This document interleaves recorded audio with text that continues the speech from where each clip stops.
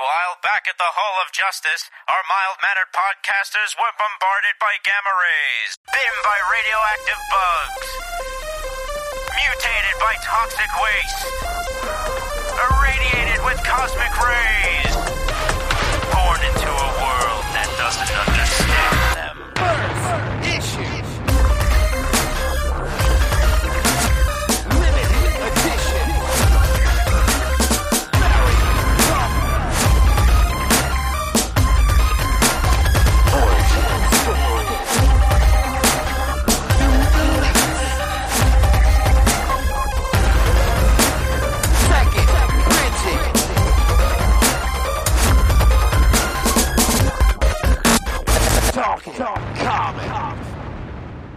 Hey everybody, what's going on? We are back. I know it's later in the week, but here we are. There was obviously some massive news that came through on Tuesday, and I have some friends here who are joining me to talk about the new DCU, the Chapter 1 Gods and Monsters slate that was announced by James Gunn and company over this past week. We wanted to get back in here and share our thoughts before next week's regular podcast. Joining me for this conversation are Bob Ryer. Avengers Assemble! Oh, wrong company. Aaron Amos is here. I'm going to need Mr. Gunn to stop being so salty online. Was he salty? He's been getting a little salty with people. I saw something. Oh, we'll talk about it. Also, Carolyn Coca is joining us this evening. Hello. Hello, everybody. Glad to be here. Welcome back. Always a pleasure. Been a bit. Yes. Okay, so this is obviously this is a big deal. We couldn't record this show earlier this week for reasons that we'll get into. But before we get into tonight's discussion, we have another podcast on the feed, which is the Gotham Outsiders show. Is a Gotham Outsiders and Talking Comics crossover, where I join Chris from our show and TJ Finnessy over at Gotham Outsiders to talk about all of this stuff for the first time. So you should totally go and download that and check that out too. I'm bound to say other stuff. And of course, Chris and TJ lending their opinions to the whole thing. We had a great, very enthusiastic discussion about everything. And I urge you all to go and download and listen to that too. Yeah. All right. Boy, let's start with general impressions. Have you all had a chance to like peruse the lineup? Yeah, I did it in parts and pieces. Yep, perused. All right. This is going to be funny. I'd ask how everyone's feeling, but I'm kind of getting a vibe already. Nope. I'm sitting back and enjoying the with his popcorn. He's got his feet up and everything. Got your soft jazz in the background. Yes, I do. Just taking it all in. But yeah, a bunch of stuff got announced, and we're gonna go down the list, and we're gonna talk about all of it. So get ready, strap in, and away we go. So. They announced a series of film projects, 10 projects in total between film and television. There's, of course, the Elseworld stuff, and then there's also the video game stuff, which I am going to put down here at the bottom of the list so I remember to talk about it real quick. But let's kick things off. So after all of the movies that we already know about, between Shazam and The Flash, which, by the way, is supposed to be getting a trailer during the Super Bowl. So if you're tuning in for that, be on the lookout for that. There's, of course, going to be the Fast X trailer for all of you Fast and Furious fans out there. I'll be watching for that. And Marvel rumors, too. Yeah, Marvel stuff. There'll be a new Ant-Man trailer. A possible... What's Marvels. That? Guardians 3 and possibly the Marvels. Yeah, not confirmed yet. But believe me, I've got emails about what we need to prep and what's going on. It's gonna be. I'm gonna have to work that weekend. Which sucks, but whatever. And you're a big Kansas City Chiefs fan too. I'm so sorry. Oh yeah. Well, I have two screens, so I'll have the game on one side and then I'll work on the other. It'll be fine. Sports um, ball. so after what was the second one that I said? My God, Shazam, The Flash. Then there's Blue Beetle, and then there's Aquaman and the Lost City, and then after that is going to be Superman Legacy.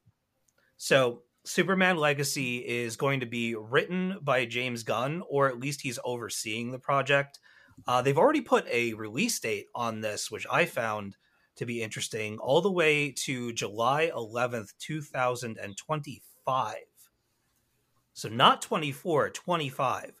And it's supposedly focusing on Superman balancing his Kryptonian heritage with his human upbringing. So there have been rumors about them casting pretty young for Superman, Well, if which it's 3 years out, then yeah, they would need to. Just, He's 12 years age- old. He's in elementary school right now. age well, there's questions about like because there's another character, Damien, is going to be introduced for another project that they're doing, and so people are kind of anticipating down the road a Super Sons movie or series, possibly if they introduce John in the Superman stuff. But they didn't announce any castings for any of these projects. So we kind of don't know exactly what they're doing or how young they're going. This is meant to be a hard reset for the DCU. The Flash is going to come in. It's going to do its Flashpoint business. It's going to reset everything. And unfortunately, some of that stuff is going to have ramifications on the new stuff where some of the actors from the older movies might not make it as the characters in the newer stuff. So, like, we don't know if Mariduena is going to continue on as Blue Beetle, although there are ways that they can kind of grandfather him into the Chapter 1 Gods and Monsters stuff. But we can get into that a little bit later when we get to the shows. But yeah, how is anybody... Bob, how are you feeling about Superman Legacy? Are you excited for this? What do you think they're going to do with it? Well, the way it's described, and I know that's sort of been this whole over the last couple of years of what Superman is, that he's this alien. And so you're talking about juggling his Kryptonian heritage and his Earth upbringing. Yeah, I come back to John Byrne and Man of Steel, and then his influence, which is George Reeves.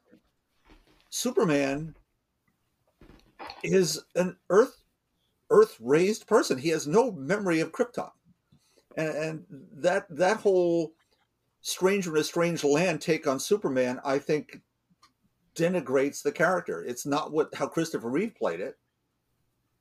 If we want to go more modern, so I know that's the modern take.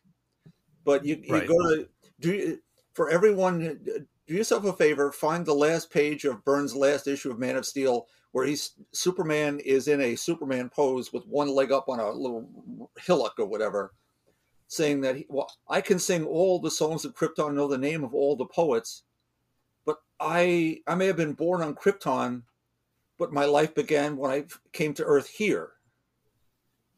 Mm-hmm. He's Clark Kent. Clark Kent is the real person. Superman is his disguise. Right. So I that's troubling to me, and that it's a very modern take. And I think as we go down this, there are a lot of modern takes, and that's all well and good if, for me, that's the audience you're looking for. But we get to be very centric in that as we go along, and I'll shut up. Carolyn, do you have any thoughts about Superman Legacy?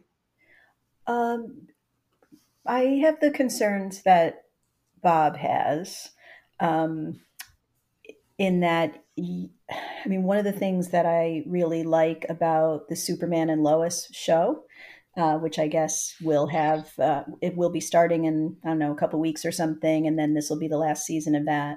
But it's just sort of the classic, this is a good man who does the right thing. And that doesn't make it boring in any way. It makes him an aspirational figure for everyone around him, within the actual TV universe and, of course, for people watching.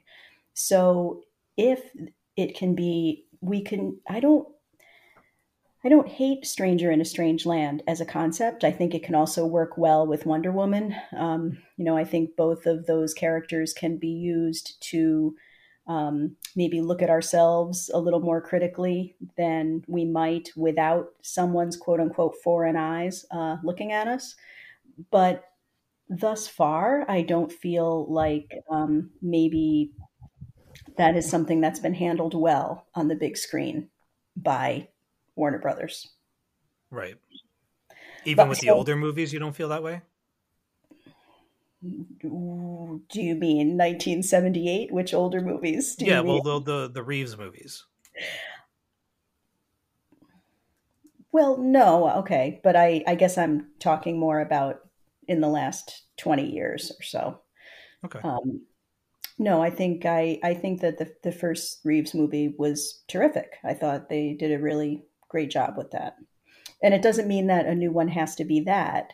I just am a little wary about trying so hard to get away from the simplicity of this is a good guy, he's a hero. Yeah, I mean, I would say like we don't know that stuff's not going to be in the movie. Like No, this sure. description is about as vague as you can get. Mm-hmm. So I think all of this, just a blanket statement around so much of this is wait and see. Handling of characters, how they present it. I don't know what James Gunn's history is with comics. I know that he reads a lot of stuff, but I have no idea what his leanings are and what versions of characters he prefers. I think we might from the slate. Okay. And I don't want to paint it that way, but there are. You don't have to be Lieutenant Columbo to see a thread, and that's okay. And that could be the audience they're aiming for. But as Carolyn talks about, there's a classic thread to Superman that goes back to the first issue of Action Comics, where he's fighting for the little guy, and his alien origins. He didn't know them for many, many years, and. Mm-hmm. He visited Krypton, did all those sort of things, and that's a take on the character, as some of the other takes of our classic characters have been over the years in their books. And if that's where he's looking, he's adapting comic books and adapting them properly to a certain mindset. To those of us who look backwards and look at a bigger picture, there's an inconsistency. There's anachronisms built into this sort of, I guess. We'll see. Again, this is early on. He may be influenced by what people say. We're 3 years out from this movie, kind of. Yeah, I'm just wary is all. Yeah. That's the perfect word.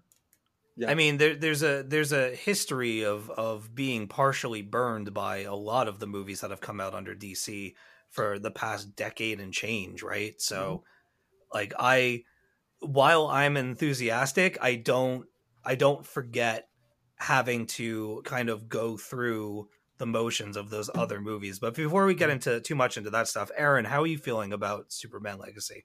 This is visual bloat. Doesn't need to happen. Cut it to make sure something else gets made. Period. Yeah. There's no reason. There's no reason to start. You want to talk about having a new slate of things that you're going to do. Why are you starting with a Superman movie where you've seen how many times? There are so many other things on here that we have talked about. Wouldn't it be great to see them in cinema?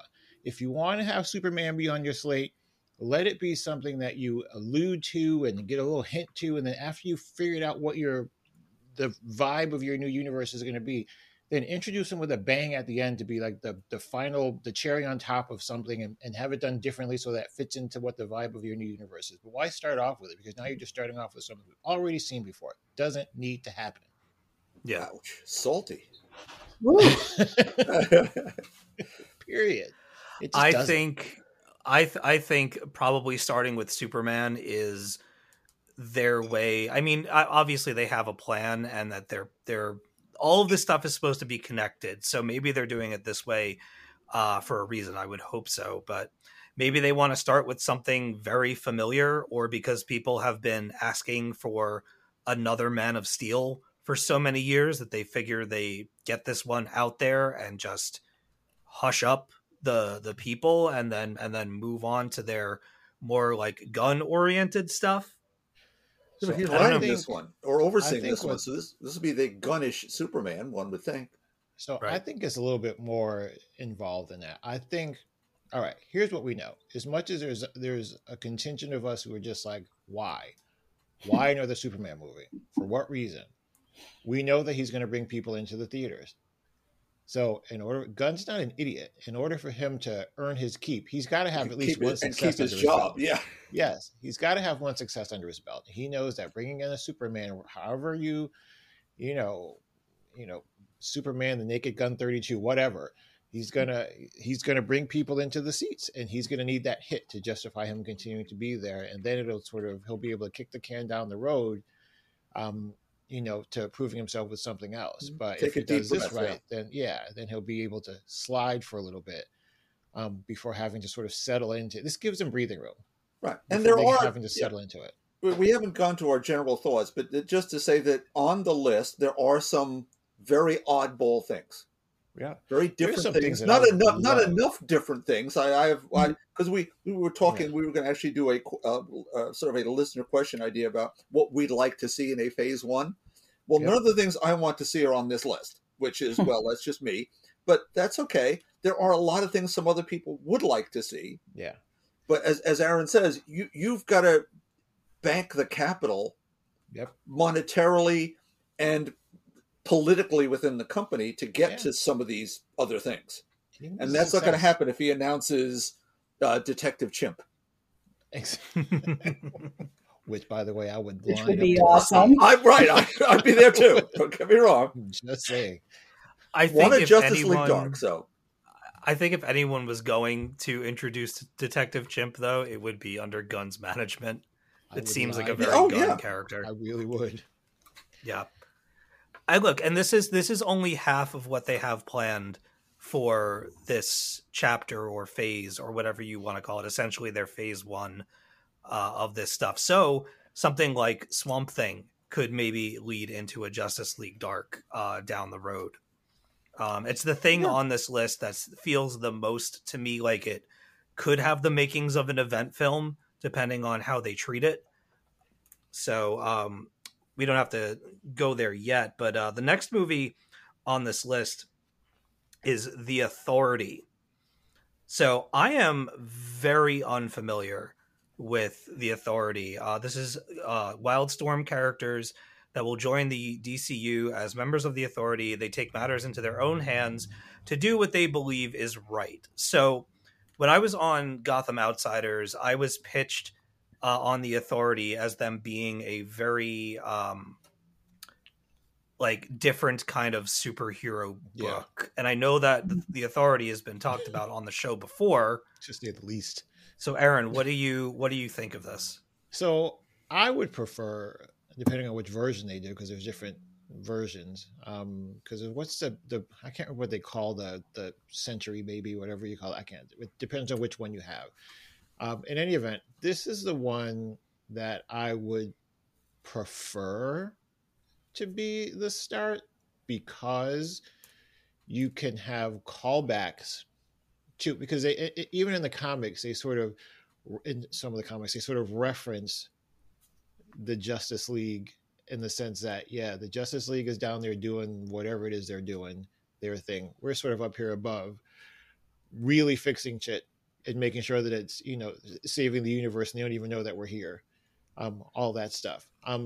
They are, that's where, Steve, to give reference, that's where Midnighter and Apollo, come from. So I just love those characters. Now, obviously, there's allegories for all of the Justice League, and there. Apollo is Superman, Midnighter is Batman, and you goes, you got a couple others that are here and there that have similarities. But I just sort of liked the vibe of them a little better, because they do have the cracks in there. They're not heroes. Let me just be clear. They're not necessarily heroes that are going to stand up and and kiss babies, but they are qualified and capable of doing what's necessary to meet the objective, which is very different than doing the heroic thing, but they will meet the objective. And I like that sort of darker vibe to it. And also So- there's an LGBTQ component to it. So Exactly. I mean, if they don't highlight Apollo and Midnighter as a couple, then Yep. tables will be flipped. Oh, absolutely. I will absolutely flip out. Yeah. So Yeah, there's I that. would hope that that's the direction that they're heading in with this. I figure you do the Superman movie first, and then you release the Authority, and be like, yeah, we're gonna do a bunch of different stuff, and we're gonna kind of break the norm a little bit. At least that's what I'm hoping we get out of this. Well, I consider wonder the- though. Oh, Carol, I'm sorry. sorry. Go ahead. No, go. I was just going to say about the timing that I wonder if they would have, I mean, not that they were capable, I guess, of doing it, but if they had done the Authority before The Boys, before Invincible. I'm going to say exactly the Maybe- same thing. Yes. Oh, sorry. Yeah. Maybe No, it it's all right. would come off a little better because it can't help but look like those things now. Mhm. And if Yeah. that was and now the thing, if that is the lead off, and it's going to Mhm. look derivative to other things, even though the Authority Mhm. came first, Yep. because people don't know, for instance, that Namor comes before Aquaman, so on and so forth, the regular folks. Yeah, I think you hit on something very important there, Carolyn. Absolutely. It could be done in a way that, well, I will say also, I know Gunn likes to have his sort of borderline slapstick humor in it. I don't want that for the Authority.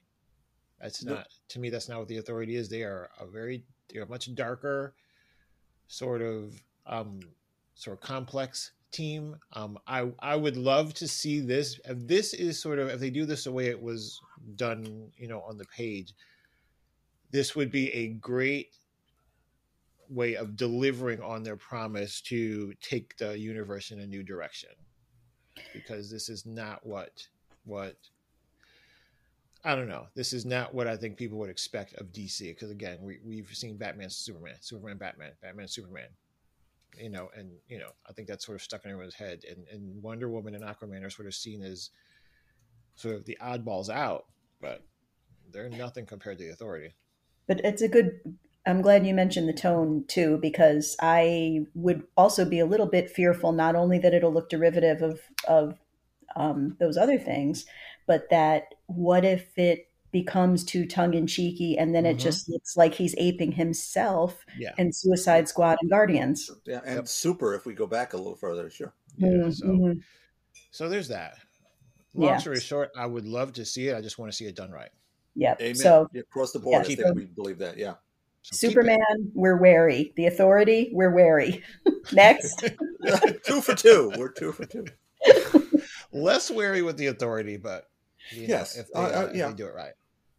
Aaron, if somebody wanted to get into the Authority or get to know those characters, what would you recommend for Just reading? the first one. Just the first Mhm. was like 12.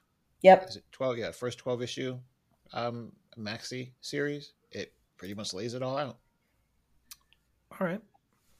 Is that Brian Hitch? I was thinking about reading Steve Orlando's Midnighter and then Midnighter and Apollo. So Steve Orlando made a point of talking about that at just to give you some reference at FlameCon. Thank you. I dummied up there for a second. He made a point of talking about that, about how his hands were somewhat tied a little bit, but then he was given a little bit of free reign, but how he got some pushback when writing Midnighter and Apollo, because he didn't immediately start them off as a couple, because he's like, that's not how gay couples work. They don't just immediately fall into a marriage. So basically when he put him on Grindr or whatever that was, hmm he got shit because it was like, why are you making our heroes sluts? And so, make them there's human. apparently a certain love to it. I was just like, meanwhile, they probably flipped over to their next app and, hooked up later that evening, but, don't look behind the curtain. Anyway. Yeah. So the maxi series first, then the Steve Orlandos. It's all good. Yep. Mm-hmm. Well, for me, I mean, I'm excited about the Authority because I don't know who they are. And what I want most out of all of this stuff are new things, new characters, new concepts, maybe not new concepts with Authority being compared to so many other things, but it's an unknown for me. I'll familiarize myself with, some of this stuff over the next couple of weeks and whatever, but we got a long way to go before some of this stuff comes out. And I don't know. I think it's cool. I've never dipped my toe in the Wildstorm pool, and I think it's going to be fun to see how these characters are represented on the screen. I get excited by this stuff because all the crap that comes with it, like all the casting information, the directors signing on and dropping off and everything, all the drama that surrounds the making of some of these movies, for somebody that does news and works in that realm of things, it makes things interesting. It's not always a good interesting, but it's at least interesting in a job that can get very samey and very boring when you're talking about how Avatar: The Way of Water has moved up the charts of all time, and you could not care less. So there are whole articles written about a movie that makes that much money but seems to have no cultural impact whatsoever. I have not seen it. I don't plan to see it. I could care less. All right, let's move on. They're making The Brave and the Bold. The DCU will introduce Batman and Robin in this unusual father-son story inspired by Grant Morrison's comic series. We are getting Damian Wayne in DCU. I'm going to mute myself now. Okay. So I talked about this a little bit on Gotham Outsiders, and I don't want to, I'm trying not to repeat myself too much. I really urge everyone to go and listen to that episode. It's only like an hour and 20 minutes. It's a lot of fun, but I am very protective. Damian is my favorite Robin. James Gunn's too. James Gunn's too, apparently. Yeah, yes, it's nice to have power. I'm excited to see that character on the screen. You want to talk about being wary? I am very nervous about how that character is going to come off, how the character will be received, especially by people that don't really know his MO. Are we going to do his origin? Are we going to Talia and Ra's? And what kind of movie is this? Or he's just going to show up fully formed? We don't know. Yeah. So, I mean, this is like we said earlier, a lot of this is, if not all of it, is wait and see. Mm-hmm. But yeah, I mean, they could do a lot of things. They could do flashback sequences. Talia will obviously have to be a part of that Brave and the Bold movie.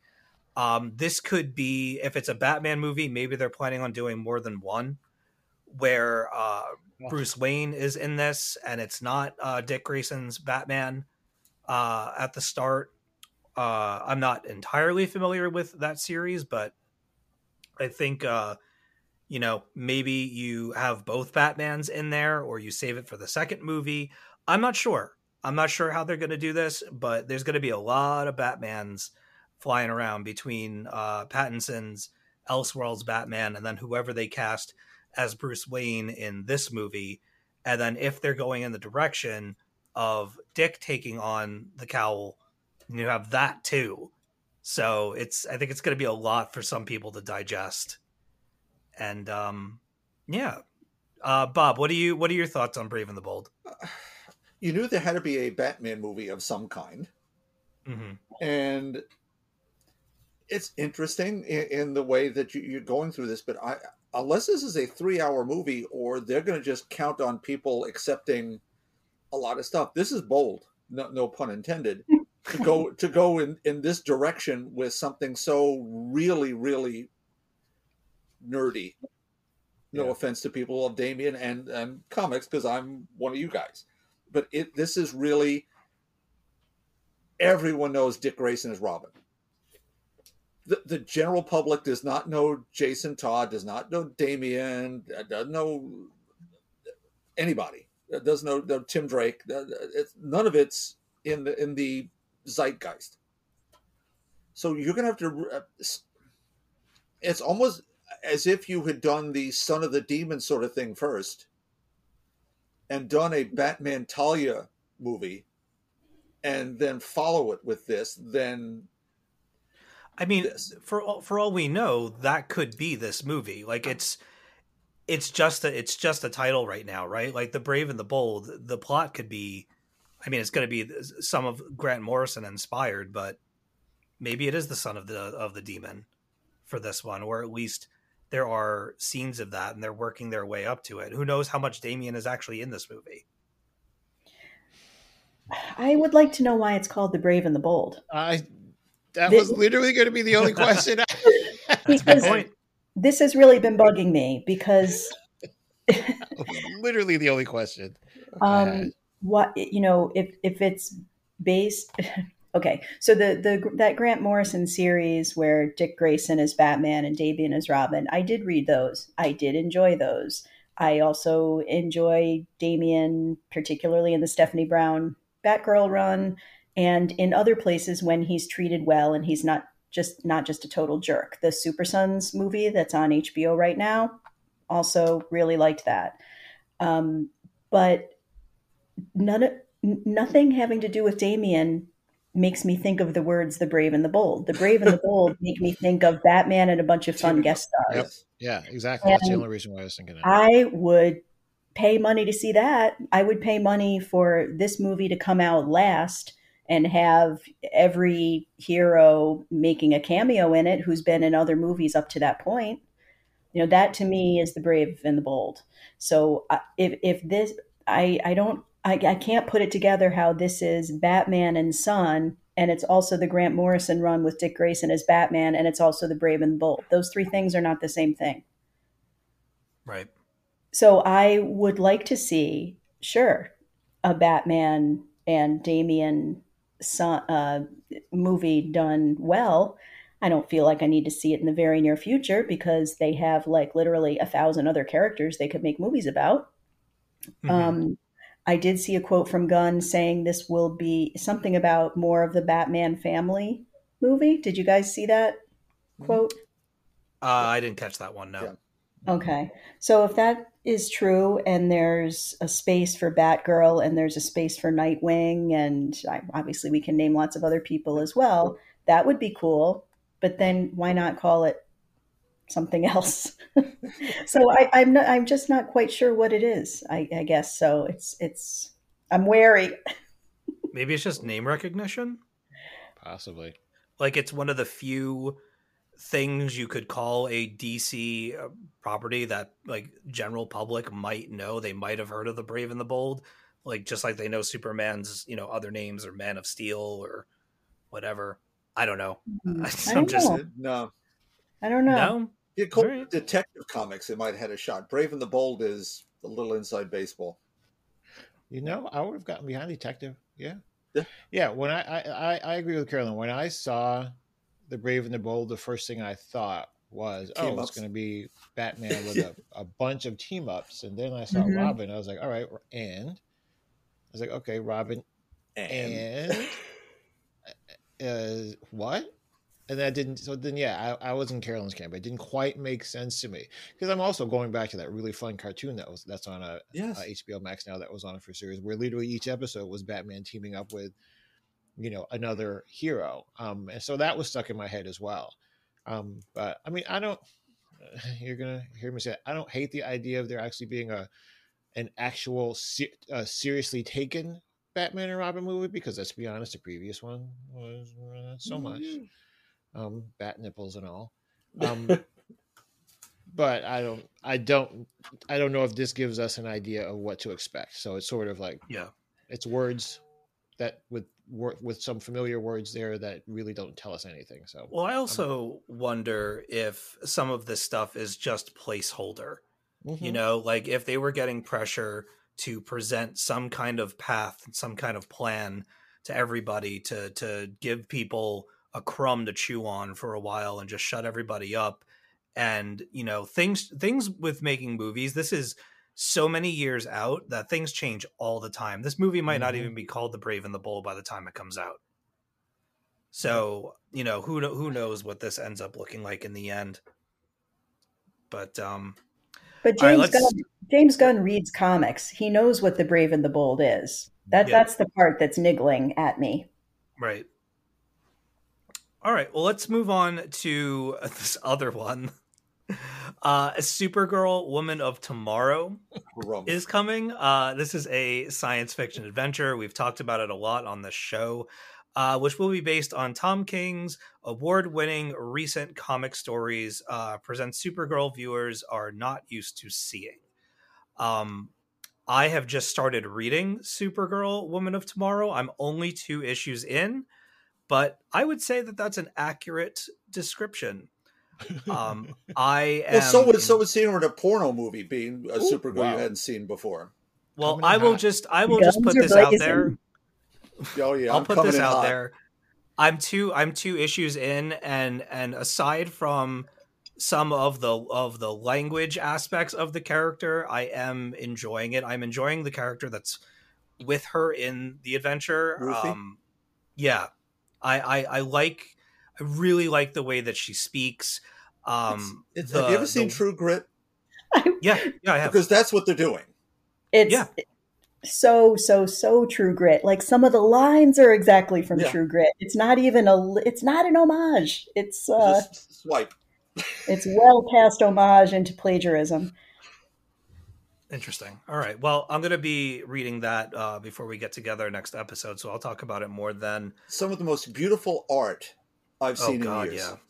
Bilquis Everly, it's incredible artistically.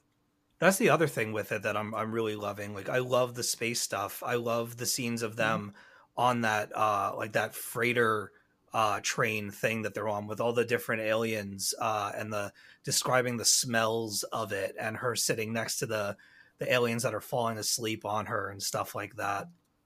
I enjoyed those scenes a lot.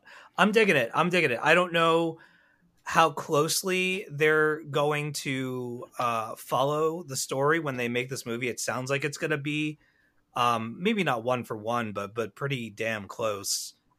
Let me. I have to go next. I'm sorry, but I'm going to jump in here because I think they're definitely going to follow it. Because he said, well, she's a much more jaded character. Mm-hmm.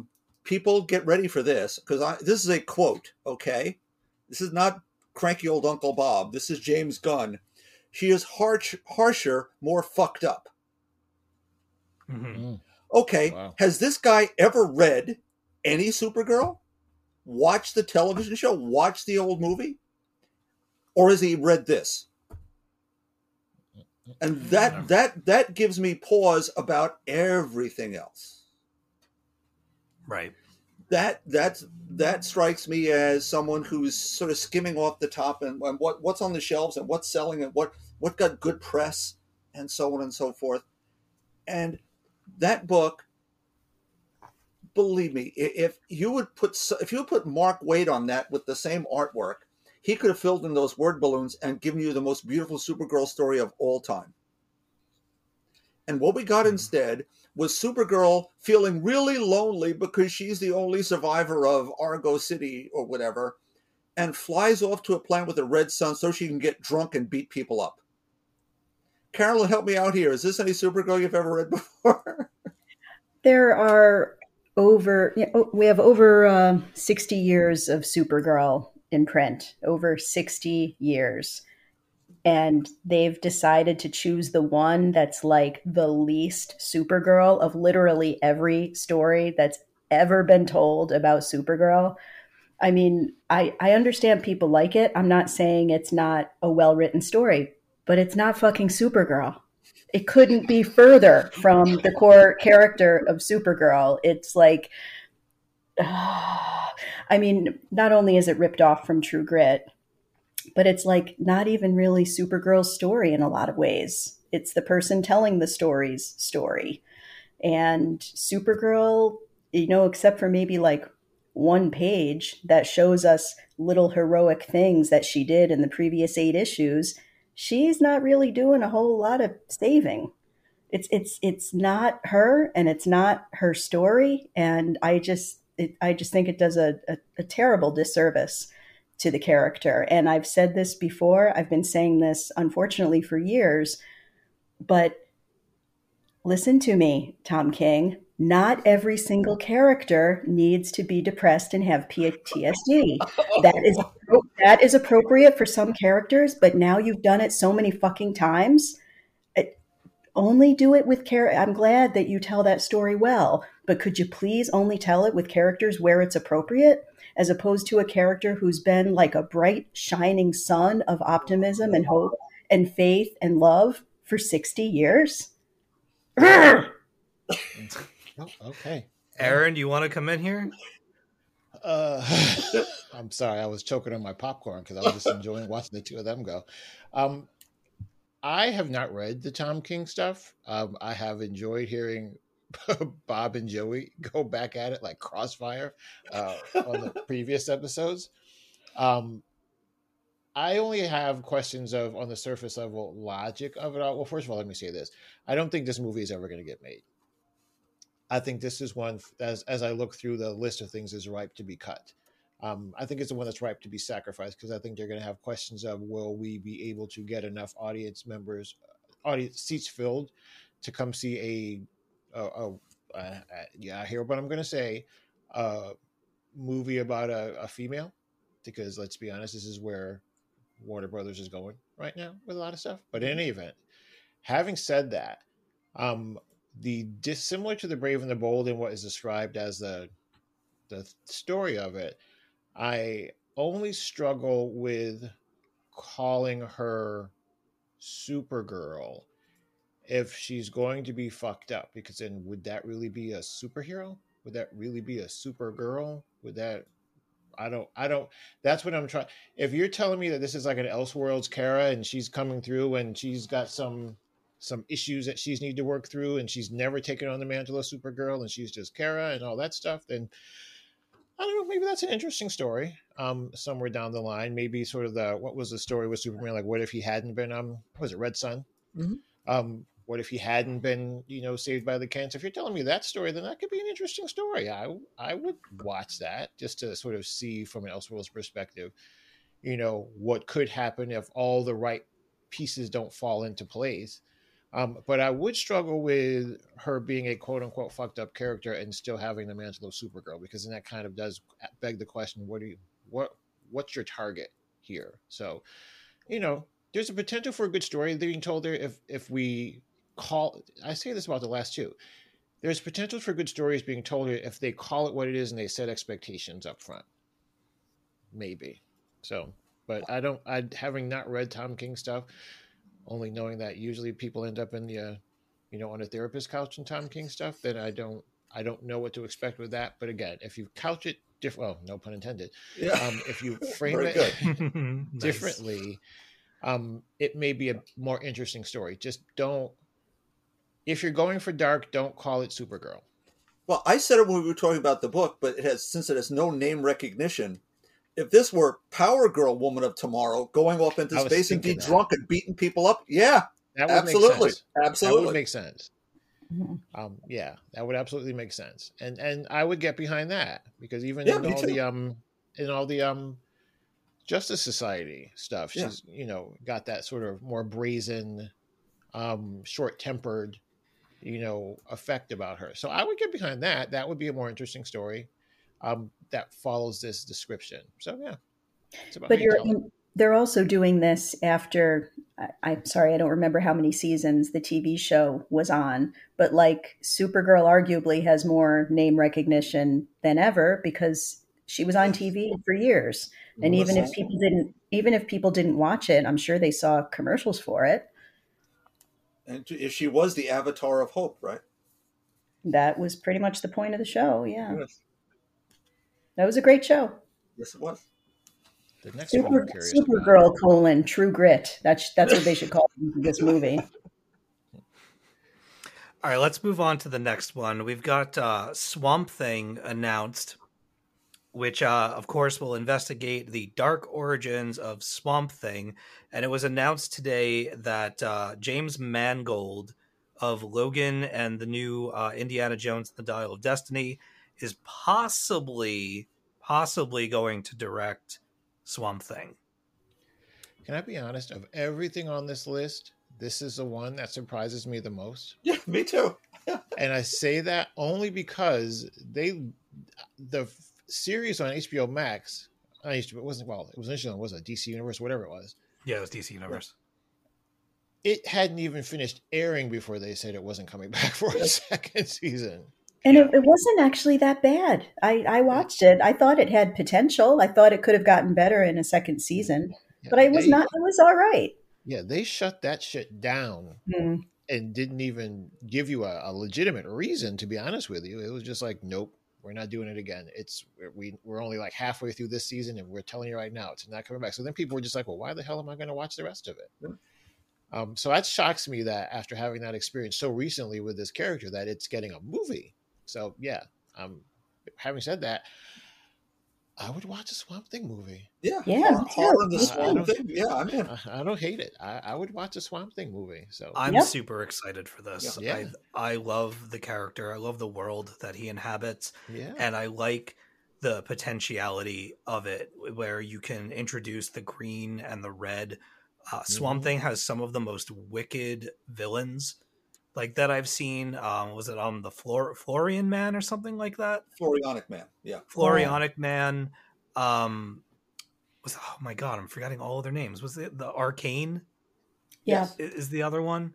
Mm-hmm. I think there's a lot of potential here to, like, if anything feels like an event movie in this lineup, it's this for me, because I think you can introduce an entire other world through this character that people aren't really familiar with. Swamp Thing doesn't get a lot of love outside of the comics, and even then. So, Carolyn, go ahead. Yeah, you could also have Constantine show up for a minute. That would be cool. But I think it's also, not only I like Swamp Thing, I think this could really be cool. I think it has crossover appeal. So I think that's the strategy of it. Let's do something that we can make more horror, more different from garden variety superhero stuff. It's a little magic maybe too. Absolutely. And maybe like even that. some vegetative injustice. Oh, don't get me started. Good times. All right. That's pretty much it on the movie end of things. I mean, there's the Elseworld stuff too. So, in addition to the DCU stuff, James Gunn was talking about DC Elseworlds, which is where you're going to find your Jokers and your Penguins. So you've got Joker, Folie à Deux, which is coming out under the DC Elseworlds label. That's, of course, with Joaquin Phoenix and Lady Gaga and Brandon Gleeson and a couple of other people. I'm sorry. What's up? It just sounds like a Saturday Night Live skit, but It does. with Lady Gaga. It does. And then you have Penguin coming out with Colin Farrell. That's going to be a crime drama coming to HBO Max. Then, of course, you have the Batman Part 2 with Pattinson Batmaning it up. And apparently the Ta-Nehisi Coates Superman movie is still in the works. They're waiting for a final draft of the script to start moving forward with that. But that's going to fall under this DC Elseworlds label as well. Does anybody want to jump in here about this? I'll believe that Ta-Nehisi Coates when I see it. Yeah, I second that. But I'd like to see it. I'd like to see it. I'll be honest. I don't care about the Joker. I didn't see the first one. I just don't care about the Joker in general because I get thoroughly frustrated when they take the thing that is the seasoning and try to make it the main dish. So it doesn't work. Yeah, I know about its Oscars and everything. I'm just talking about from my storytelling perspective. I'm not a fan. Penguin, okay. The Batman Part 2, well, we knew that was going to happen because it's the Batman and it's DC. So I've watched it. I watched the Batman a second time on HBO Max. And when I'm not paying for it and I'm sitting in the comfort of my own house, I didn't hate it. Superman, there is only one way that I would not lead with why, and that is if Michael B. Jordan was playing Superman. I mean, he could. So that's really the Superman I would want to see. I would want to see that. I mean, because again, this is Elseworlds. I would want to see that Elseworlds, was it Earth One Superman, which I think would be a very interesting story. I mean, if they even choose the most recent well, it was like, what, 5-6 years ago it ended, but most recent run of Earth One. Or was it Earth 2? I'm sorry. No, Earth 1. So I would love it. Just to sort of see that sort of story where that Superman came from and how that would be an interesting story, because it's not the same origin story. It's a little bit, I don't know, there's a little bit more of a struggle to it. It's not we were raised with this incredible family and blah, blah, blah, blah, blah. So I would love to see that. So, that would be a good Superman story. Would you also accept Jesse Williams in the role? Why are you trying to out me here? What I don't understand. Why are you coming for me right now? But who is Jesse Williams? I am unfamiliar. Grey's Anatomy actor, African American actor with the blue eyes. Nope. Who's currently, I'll put it in the chat, who's currently starring on Broadway and Take Me Out, that Carolyn and I want to go see. Ah, cool. Yeah, and there's a reason why she's bringing him up. Oh yeah, is he a looker? Yes. You don't know about wow. I'm sorry. And by the way, it is Earth 2. I'm sorry. I kept saying Earth 1. It's Earth 2. There's if anyone, okay, sidebar. You can cut this out. The big thing about that Broadway play is that there is a lot of full frontal gratuitous nudity on stage, and Jesse Williams. It's not gratuitous. Well, it's in your face. That's all I'm saying. And there was how do I want to say that? There was a lot of it. That's all I'm saying about Jesse Williams. There was a lot of it. So, yeah. His acting was also very good, Aaron. Oh yeah. That too. I'm just saying the room got dark during his scene. Is all I'm saying. Just move along. Next. What's next on that list? Aaron woke up in a cold sweat. Oh, let me tell you. James Brown used to say that. Oof. All right, let's move into the television side of things. One of the television projects that they announced, this is an animated series, is Creature Commandos. Cool. So this is going to be a 7-episode animated show in which Amanda Waller creates a black ops team out of monstrous prisoners. Gunn wrote all of the episodes for the first season, and I have seen pictures. I believe Weasel and my man, Frankenstein, Agent of Shade, is in this business all day. Let's go. Frankenstein, Agent of Shade. I'm in. I love him. I miss him. Fun. I would be into. I will say I always feel as though they do animated so much better than other stuff, especially when it's if it's a series, because they historically have tended to allow the characters just to be more comic booky and take a little bit more time to do their thing. Shout out to Young Justice, but I know, let's pour one out. So I'm down for this. I will always say I'm down for the DC animated stuff. They just seem to, if it's that side of the house and they bring those folks in there, they just seem to have a better handle on telling the story there. Yeah, they take more chances. They try to be more diverse in terms of what they're bringing. Yep, absolutely. Right. So I'm on board. See, what I think is interesting about this, and this kind of goes into the video game stuff too, is one of the things that they're doing is they're supposedly going to have crossover between all products. So whoever voices these characters in the animated shows will then play them in the live action movies, and then also, also voice them in the video games. The video games thing is a totally different animal.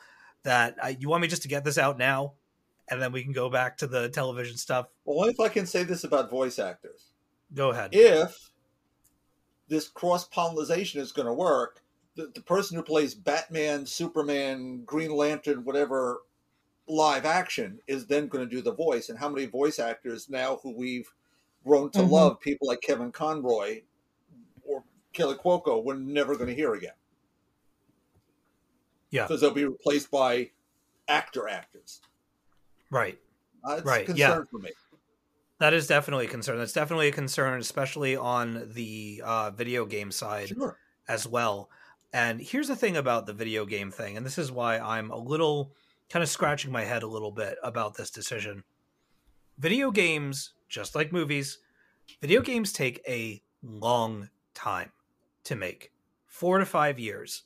You can't just crank out a video game. So there has to be so much planning and so much like forethought into how this rollout is going to happen. And things happen with video games all the time. Developers change. You get halfway through making something and the trends in video games change. You might be making like an MMO game and that's not good enough anymore. You might make a battle royale game and people aren't interested in that stuff anymore. You can't defeat Fortnite. You can't make another Minecraft. And so go ahead. No, I was just agreeing. Yeah. It's one of those entertainment arenas that I listen to like 4, 5, 6 different video game podcasts. I pay attention to the news. I play a lot of games. That doesn't make me an expert by any stretch of the imagination, but I do know what it takes to get these things out the door. I worked for Acclaim for a couple of years. There you go, Joey. I mentioned it. And so I've been on the ground floor of this stuff, and I know how many wrenches can be thrown into the works. And casting for one thing. What if they make a video game? They spend 4 to 5 years making a video game, and then 3/4 of the way through production, they have to change a casting because one of their actors decided to go and do some crazy shit, and they're no longer a part of that project and need to be recast. And then you just spent all this money and time putting them in this video game, and it's useless because you have this plan to integrate everything. And I just don't know how that's going to work. You're paying a movie star or a movie actor to be in a video game. It's got to be a lot more than paying a voice actor. Yeah. If I'm skeptical, I'm skeptical about plenty of things going around here. I'm being very positive, but I definitely have my guard up a little bit on all this stuff. But like the video game part is really the part that's kind of blowing me away, that I'm like, I want to see how you're going to do this because I don't know that you can. We'll see. I could be proven wrong. I'm open to being proven wrong. Okay. So that's Creature Commandos. You know them, you love them. go read Jeff Lemire's Frankenstein Agents of Shade, DC New 52. It was one of the few really great books in that line. Another series that's coming out is Waller. We knew about this one already. This is taking place in between Peacemaker seasons 1 and 2. This is, of course, starring Viola Davis, and the series features Team Peacemaker and will be written by Crystal Henry, who wrote The Watchmen, the HBO series, which was absolutely fantastic, and Jeremy Carver of Supernatural fame. I'm not entirely familiar. I have seen a lot of Supernatural, but I don't know one writer from the other on that show, so that's kind of a whatever for me. But I will watch anything with Viola Davis in it. To that. So I love her as much as I love Michelle Yeoh, and she could just sit there as Amanda Waller and stare at the screen for hours, and I'd watch it. She's phenomenal, and I like the Amanda Waller character. It'll be interesting to see how they expand upon her. If this is her series, are they going to follow her home? Are we going to get to see, the other side of Amanda Waller? Or is she just going to be a hard ass the whole time and own every scene that she's in? 100% definitely yes. So is she going to run the Justice Society?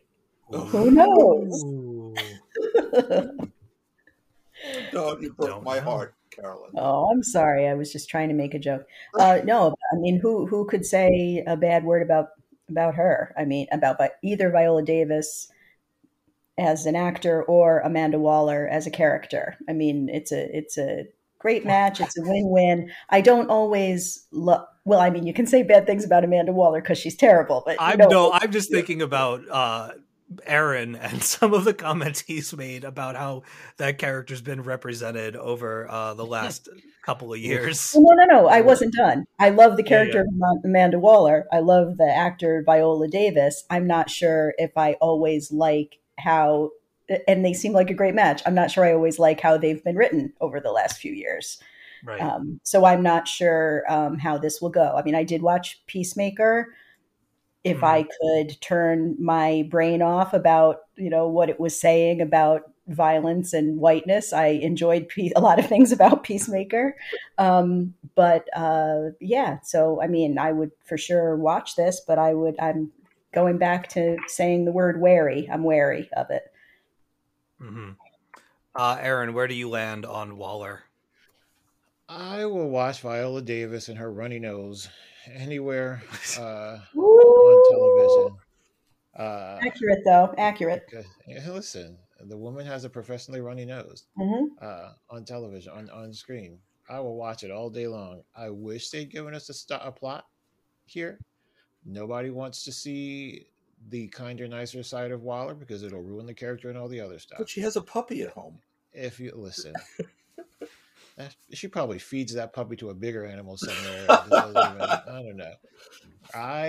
If you want to show me her being that full-blown bitch who's wrecking shop and getting shit done and outsmarting everyone and just being the smartest person in the room, except for when her people hit her on the back of the head with a stick, then I'm on board with that. But I don't want to see the kinder, gentler Waller. Don't ruin her for me and other stuff. And Viola Davis can do all of that.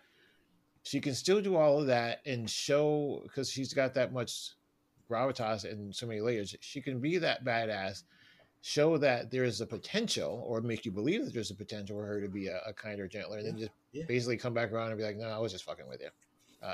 I'm still going to kill you. I want to see that Waller. That's it. I don't want to see the kinder, gentler Waller. Let me ask you this. Has there ever been a situation where they've done that and you've enjoyed it? A kinder, gentler Waller?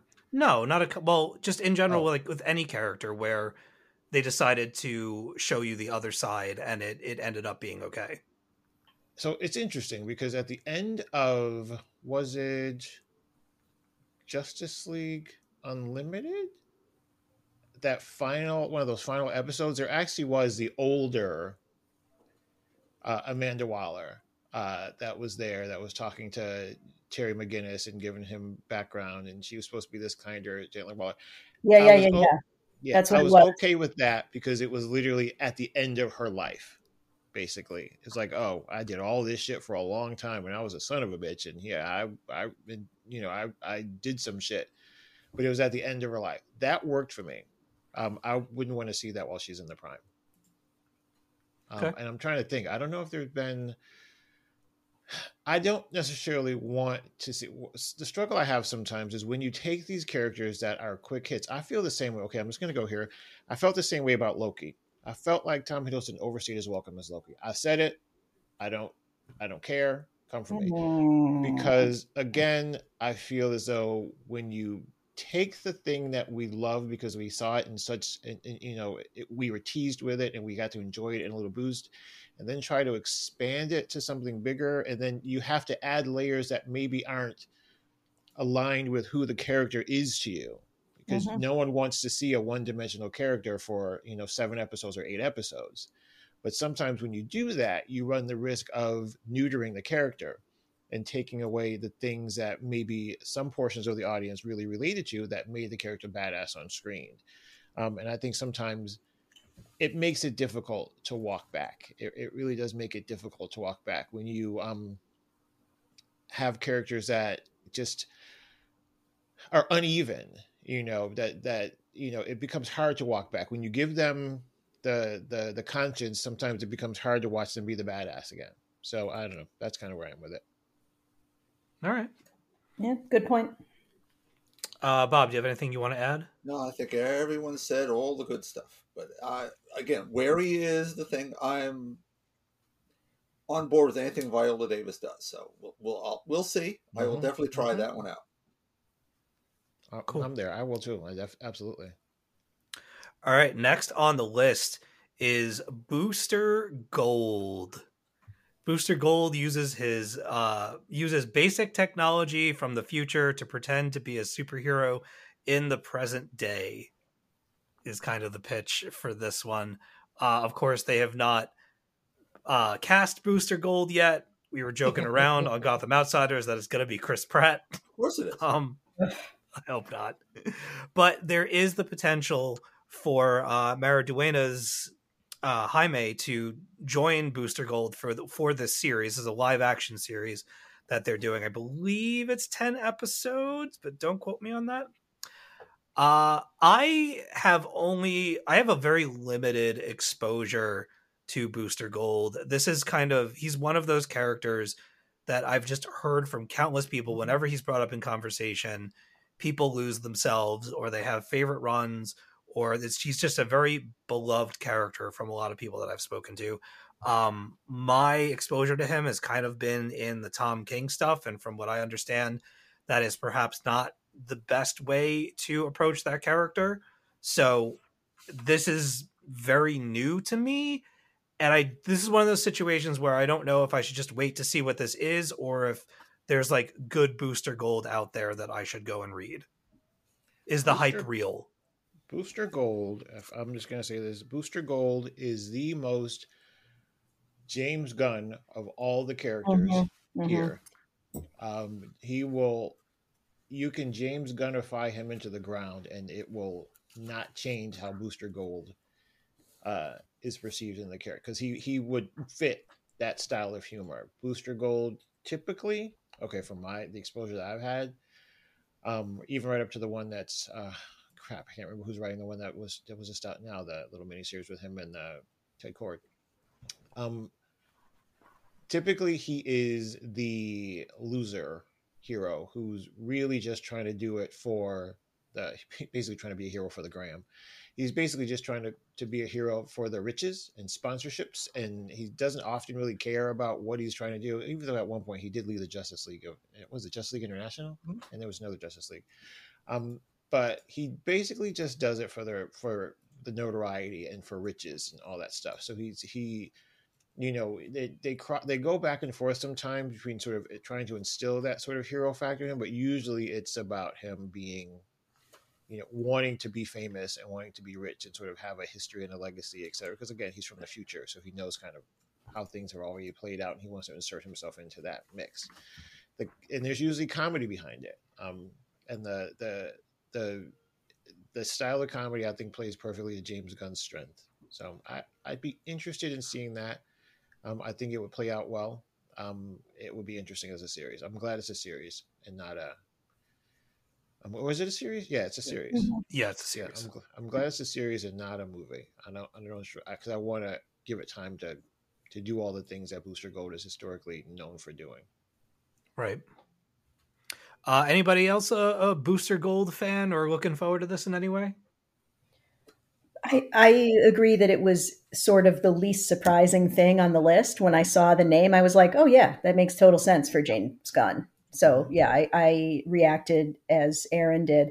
The only thing that I would add is I think all of you stopped watching Legends of Tomorrow kind of early on, right? Yep. I saw, I think 3 seasons, maybe 4. Okay.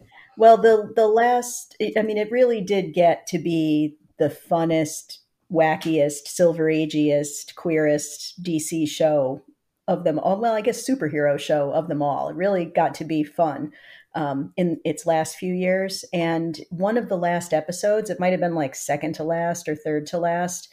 You just had the guest star of the week, basically, without naming him, was clearly Booster Gold, and it was Donald Faison, from Scrubs. And wow. Yeah, interesting. So, and he was great. It was more his like I'm trying to remember what it was like. He's a timekeeper sometimes, or a guardian of time, or something.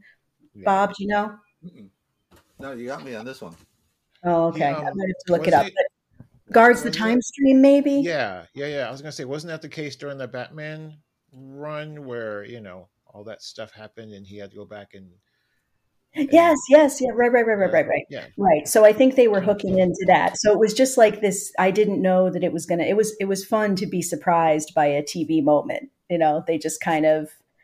It was clear to me who he was supposed to be, based on what he was wearing, like kind of blue and yellow, but in kind of his Clueless clothes kind of way, yeah. just like a fun outfit, and he's kind of guarding time and whatever. And he was just very funny. So that could, I mean, I can't imagine that means they're considering him, but it would be cool. Yeah. I did not see that episode, that's for sure, but I do remember when his casting was announced, and I thought that was fun. That's cool. All right. Moving on, they are finally doing Lanterns, a live action Green Lantern series. This is supposedly a enormous TV event series that follows an intergalactic cops, John Stewart and Hal Jordan, as they uncover a dark mystery. Sounds very Green Lantern to me, and I think they're ditching the Guy Gardner angle that they announced a couple years ago, which I Yay. am very grateful for, because I really, you could not have chosen like the Lantern that I don't want to watch, and that's, you want to talk about Guy Gardner having a dog at home that we can all fall in love with. That's the character to do it with. Yeah, I don't know. I'm sure that there are a lot of, he has his fans, but I'm not one of them. I really enjoy Green Lantern. I kind of burnt out on it after I did my gigantic read during the DC 52, and then of course there's Far Sector, which is one of the best things I've ever read. But I think if they ever did decide to adapt that in any way, that would fall into the Elseworlds category, or at least I hope it would. Go ahead, Bob. Why isn't it this? If Well, they're describing this as True Detective, they already have a ready-made, wonderful, wonderful detective story with Joe and M.K. Jameson. Mm-hmm. And why isn't this Far Sector? Who cares about Hal Jordan at this point, honestly? John Stewart, great, but this could be a Joe story that would be groundbreaking and interesting and different than everything else. Or a Joe and John story. Okay, we could do that. But I'd rather just have the Joe story. Yeah. Where do you stand on this, Aaron? It's never going to get made. Yeah, sadly, you're right. I agree with everything you guys have said. I because they're identifying it as a sort of ensemble type thing, then I think it leaves space for a Joe to come in. I think that, okay, I don't want to say this. Oh, I forgot. I don't care. So what I mean to say is I think the John Stewart, Hal Jordan thing is a fanboy grab to sort of appease them because they've been begging for it for years to get them in. And I think there will be opportunities for them to expand it. I don't think they will, though, because I don't think this is ever going to get made. But I would love to see a story, because all the same things apply. Remember, they kept saying it would be so expensive to do a Green Lantern. The special effects and the CGI and this, that, and the other thing would be so expensive and so out of reach. And who's willing to take that risk on a show that we don't know? Blah, blah, blah, blah, blah, all that stuff. I would love, personally, this is the show that screams animation, screams high-end animation, with a very adult sort of theme to it, but still high-end. We took our time animation and we didn't rush it to get it out, so that it becomes this sort of beautiful, visually beautiful and stunning package from beginning to end. I think this is a show that would do it, but since they want to do it in live action, I think the risk is that you're going to have TV level special effects and TV level, and they're going to have to use them sparingly, and then they're going to have to rely on the story, which, since we don't necessarily know what the story is, could be tricky. So I personally think they're going to look at the budget for this and they're going to scrap it. I do kind of feel like with the Swamp Thing movie, I feel like this is an attempt to merge what you're saying about people clamoring for something that has lanterns with a cop detective type show, Mhm. to have like a different sort of genre that might pull in not just your hardcore fans who know who Hal Jordan is, which, as Bob indicates, is probably a smaller number of people who care about him than it used to be. Um, Probably you have more people who are adults now who know Jon Jon Stewart, Stewart from yes. the cartoon than know Hal Jordan. But anyway, so I see this as a strategic move, kind of like the Swamp Thing move. But yeah, I can't, and I will watch it. I mean, Oh yeah, I would like to see a Lantern story, but I would love to see a Green Lantern Corps story, and really I have everybody involved, I think it would be except Guy great. Gardner. See the name, yeah. See the name, the fact that it was just lanterns led me to believe that this would be an opportunity for any lantern, any Green Lantern, to be written into and out of the story, and and it could be that sort of ensemble, sort of like Hill Street Blues in space. If you know, you know. But for any lantern to sort of be there, and that would open the door for the ones that was sort of like establish itself and get and hook those fanboys that want to see the Hal Jordans and the Jon Stewart, and then without them even realizing it's happening, overlaying the Joes and the Baz and the oh god, I'm dumbing up, I can't remember her name, the other female Green Lantern who was Latino, and I can't yes, remember her name. Jessica. Jessica, thank you, Yeah. Jessica Cruz. Jesus. Bring her up. Who, by the way, it was not actually a Green Lantern, but stop it.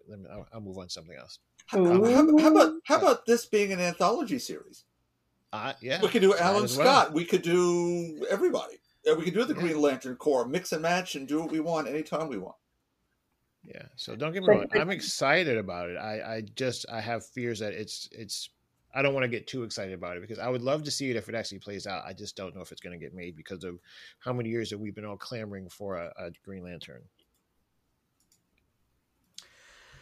All right. We're wary.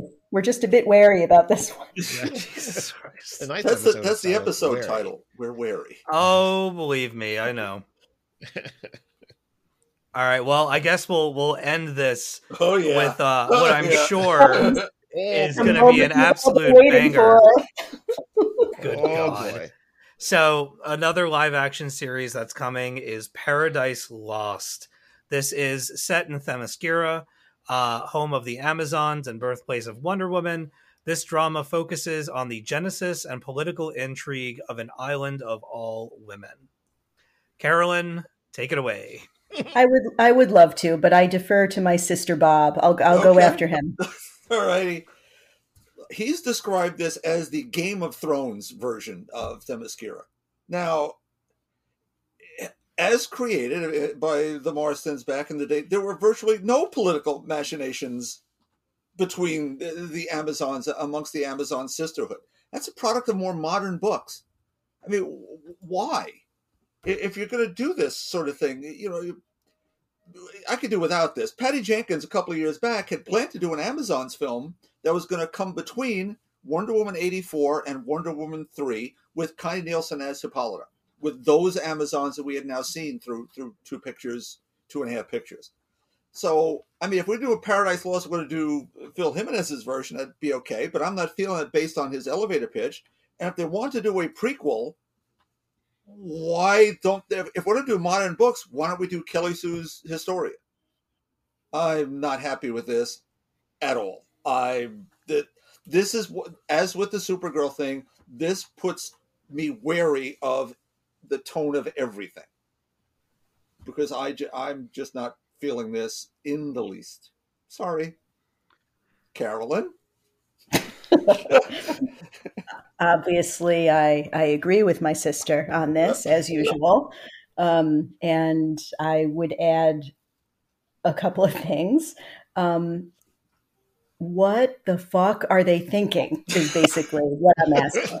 Because There you have it. these, and I guess I shouldn't be surprised because these are the people who made a Wonder Woman movie in 2017, which made a record-breaking amount of money, which generated an unbelievable amount of press about girls and women crying in the theater and, uh, it got all kinds of pieces written up about it and pictures of little girls with their arms crossed, like in the lobby of the theater under posters of Wonder Woman. And what did DC do after that? They created a comic book that starred her brother for a year. So maybe that's why we shouldn't be surprised by this, because they have a property with so much potential that's been around for 80 years, that is a beloved figure, that was successful on television back in the 70s when supposedly they didn't know what they were doing. And this is the best they can come up with. Women are backstabbing bitches. This is what we're doing. I mean, it's almost mind-boggling that this is what they come up with. And then I started thinking more about the bigger gun picture here. We're talking about 11 things that were announced, right? 3 of them star women.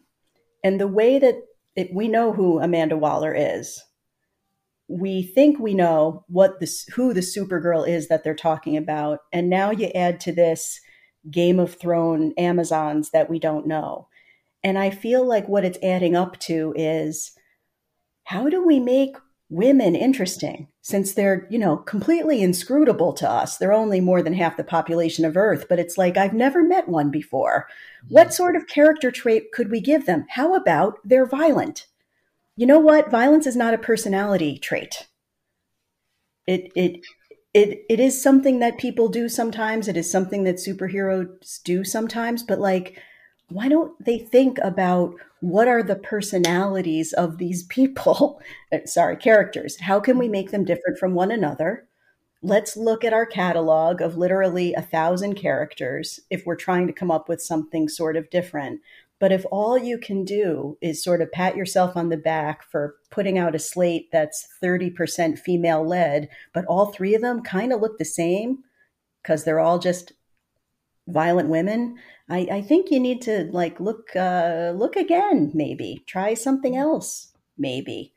And I hate to be proven right, but I kind of wrote about this in my much less award-winning and more recent book, thank you, in which I wrote about how they keep making female characters more and more violent because they kind of think that's a way to bring in, it's like making them violent sort of eases kind of more conservative fans not liking the feminism of female superheroes, right? So I feel like that's what they're doing here. And I just think they could do so much better. Women are human. We also have different character traits. So maybe they could look into that. Yeah. And the movies you described, the characters from your book are Captain Marvel and Wonder Woman, those 2 movies particularly, which both made $1 billion and generated positive press and reviews and audience reactions and sitting in theater, so Wonder Woman with you, and we were both touched by the moments where she was Diana and Wonder Woman. She needs to save those villagers. That's why she goes out into no man's land. Yes, people loved it when Carol was fighting with the song going in the background, but I saw that with Jess, and as she's getting up from all her various travails, she was crying. She was crying. It's about the getting up. Yes. Yeah. Yeah. It's not about the violence. It's about the character traits, the power of the inner strength required to navigate the world as a woman. Right. And I'm not saying that superhero stories, should never show violence or something like that. It's just that when you sort of look at the pattern of what they're doing with more prominent female characters, and I'm talking about movies, but there's also quite a bit of this in comics of the last particularly 10 years or so, when you look all across them at all different female characters. Just this, what Gunn has announced here seems to be just sort of upholding that pattern. It's the one dimensionality of these sort of, negative, nasty, sad, violent kinds of female characters is just really not the whole scope of what you could be doing. Yes. Mm-hmm. Aaron, you want to jump in here at all? He's eating popcorn and laughing. All right, I'll take that as a no. First of all, I always have reservations now when a man is writing anything about the Amazons, when men are writing anything about the Amazons, because I fear these types of things. I also saw, as Carolyn did, the common thread between all of these female characters here. They can't just be heroes. They have to be these dark and mysterious and intriguing and backbiting. And, there's not I'm okay with the diversity of character traits, but it seems like we've hit a target with each one of these, and I'm a little worried about that. I don't know. I don't necessarily know if the draw for Amazons, for anyone who's going to watch it for the purpose of watching Amazons, is going to be the political intrigue aspect of it. But I will reserve judgment until I see what they're trying to do.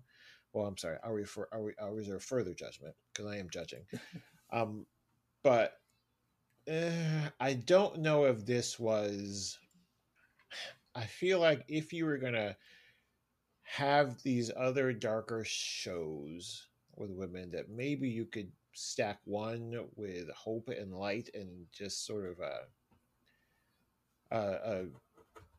a direction, even a march towards positivity in some way with regards to these women. I don't know what to expect here. And but I'm most troubled by this being something that men are putting together. I always also feel as like, I know people like to use Game of Thrones as like a positive sort of reference. I don't. No, I'm with you.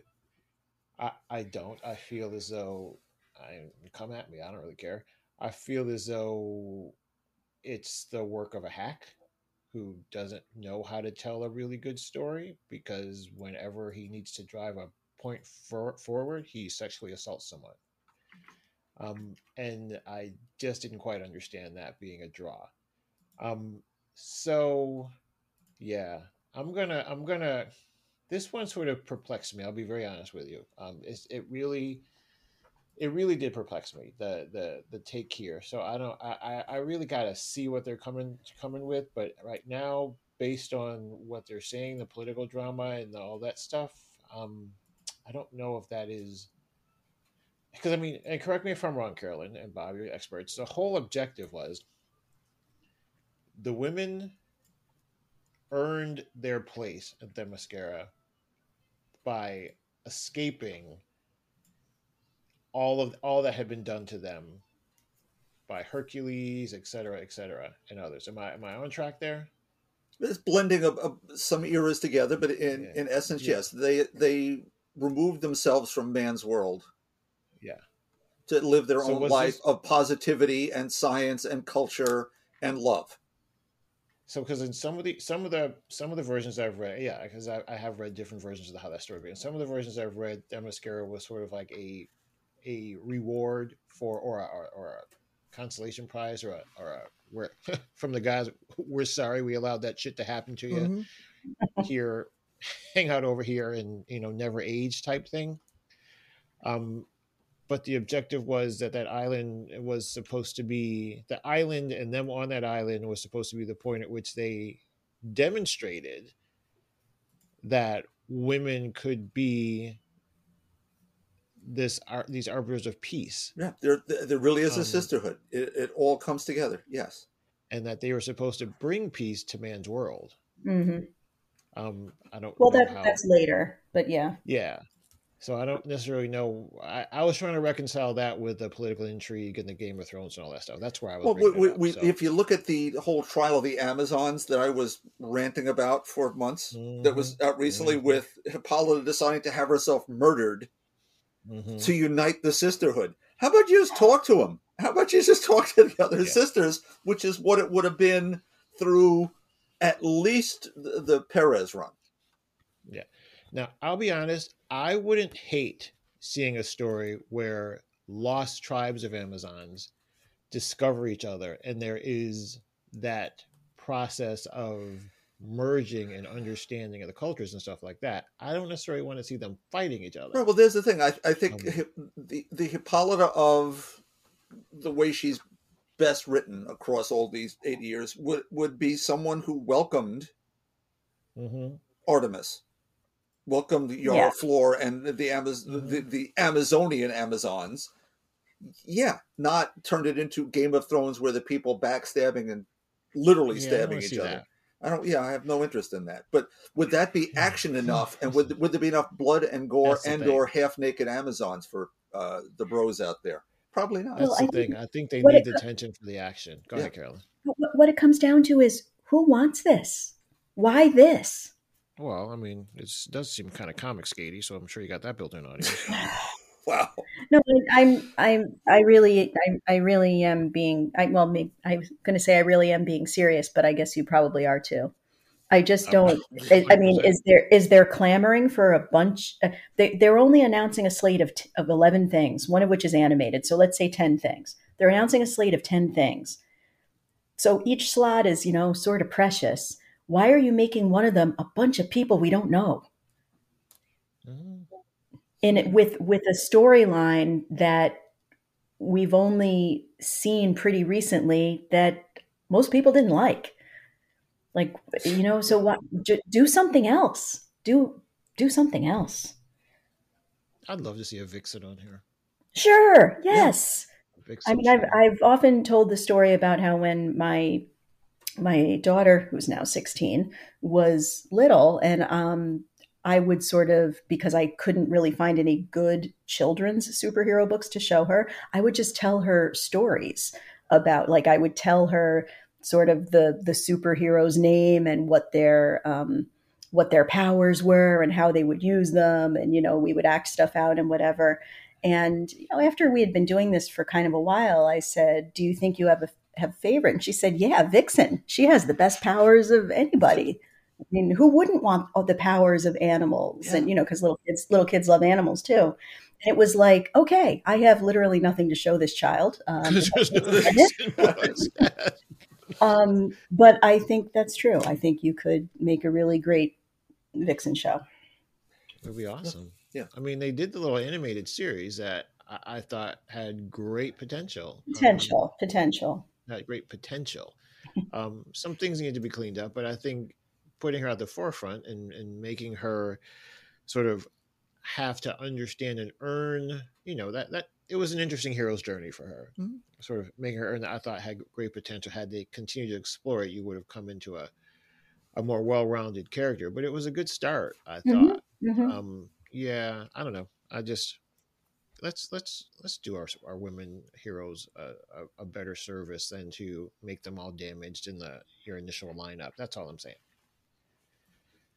Anyway, thank you for joining for another very positive episode. Yeah, now that I'm sufficiently bummed out. Well, it's like, Steve, we may or may not get to this, but we had a thought the other day where we thought we had an inkling we might do some of this. Well, what would you like to see in a phase 1? Well, I wrote down a whole bunch of things, and none of them are on this list. Well, what'd you write down? I'd love to see a Harley Ivy show, obviously, in live action. Or a movie with those people. What about Birds of Prey? Which we have them set up already. Why aren't they there? A Zatanna Justice League Dark show. Constantine, bring Keanu Reeves back. A real Justice Society. Wonder Woman 3, which if you could have Batman and Superman, you could have had Wonder Woman on a list like this and not have gone that route. How about we go all the way back and bring back Steven Spielberg, who wanted to make Blackhawks for the last 20 years? And, of course, a Far Sector movie. None of these are on here. And I know I'm the outlier. I'm a Silver Age guy and all, but some of these things are more modern too, and they've gone where they went. Maybe these are being phase 2 coming out in 2030 or something. I don't know. Well, that's that's the other part of this is that there's more to this than they're letting on. Like they only let us know about all of this stuff so far, but this is supposedly only half, which I don't quite understand how that's the case, but that's what they're saying. So what that means exactly, we'll have to see. I can't imagine there being 20 projects under the first phase, but again, I'm not the one planning it, so what do I know? We'll see. Hopefully, again, as we're all discussing here, we have a slate of films and projects that have some interest. We're wary of some of where this might go based on the tone and the fact that we have some lead characters of the distaff side of things that all falling into the same category. And I think some of the guys probably do too, but they don't have the burden of representing all women in the sense that these characters have to not only the female audience, but the male audience who are getting what they want, perhaps. I don't know.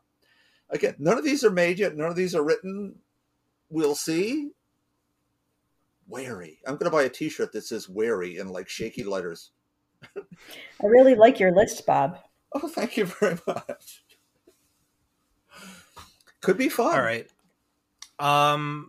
If anyone has anything else, any final thoughts that they want to add, please feel free to do so. No, I mean, I think ultimately we are, I'll speak for me. I'm excited that they want to go in a new direction. I'm excited that they want to try new things. I don't know if they led with their best in this instance. So I'll leave it at that. So I will be more hopeful for the second half of this. And also that maybe we are just sort of seeing the etchings on the whiteboard that might actually get moved around a little bit. So let's see. Well, I don't know. This could be sort of a testing thing where they're just like, oh, well, that didn't fly. The world wasn't too fond of that one. I mean, that's a long test. So, and I've been keeping a running list of every time something has been announced for, I don't know, about 10 years now, I guess. And so the page that I just keep pushing things down to as they never happen is like a good full page. Wow. Like the stuff, I mean, I could read some of them out to you. Probably, you know what they are. It's stuff like, I don't know, Silver and Black and Blackhawks and Justice League Dark. And, I mean, are these things ever going to happen? Zatanna is another one, but whatever happened to all that Harbinger stuff and, Joker and Harley and Cyborg and Nightwing and Plastic Man. That was on the slate for a while. Oh, geez, I forgot all about that. Right? Yeah, that got canceled, I think. Silk, Hourman, Spider-Woman, Static, Gotham City Sirens. I could go on, but I think you get the idea. The list of stuff, the list of stuff that has never been given a release date and is just TBA or just falls off the radar, that is a long list. And so we shouldn't assume this stuff is set in stone. Completely forgot about Static. I mean, that could fall under the Elseworld stuff that could be announced with the second half. It's a little weird that they insisted that was still going and then it didn't show up in this list, but we shall see, I suppose. All right.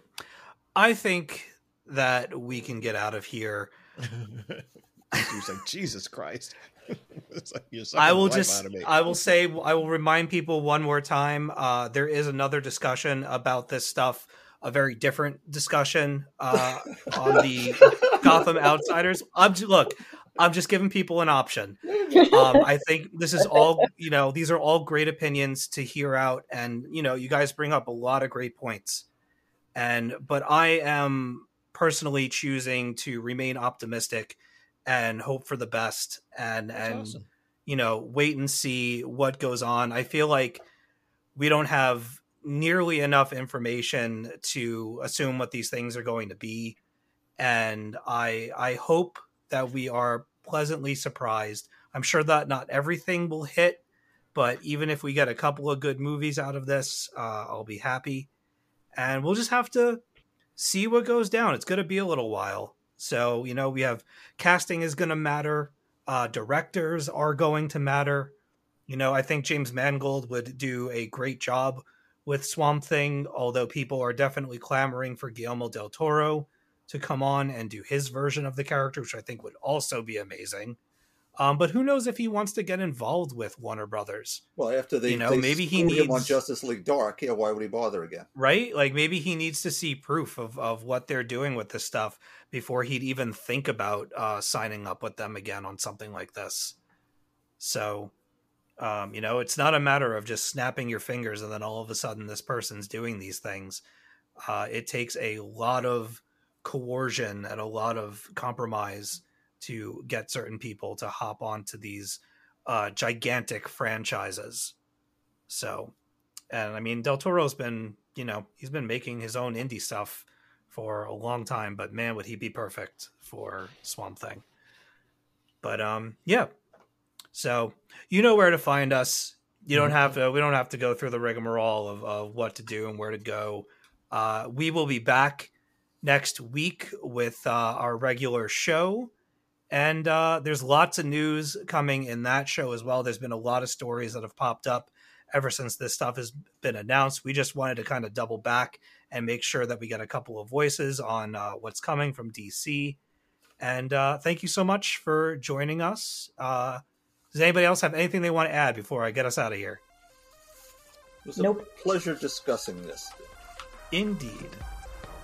All right, everybody. Thank you so much for listening. We will catch you next time on the Talking Comics podcast. Until then, to be continued.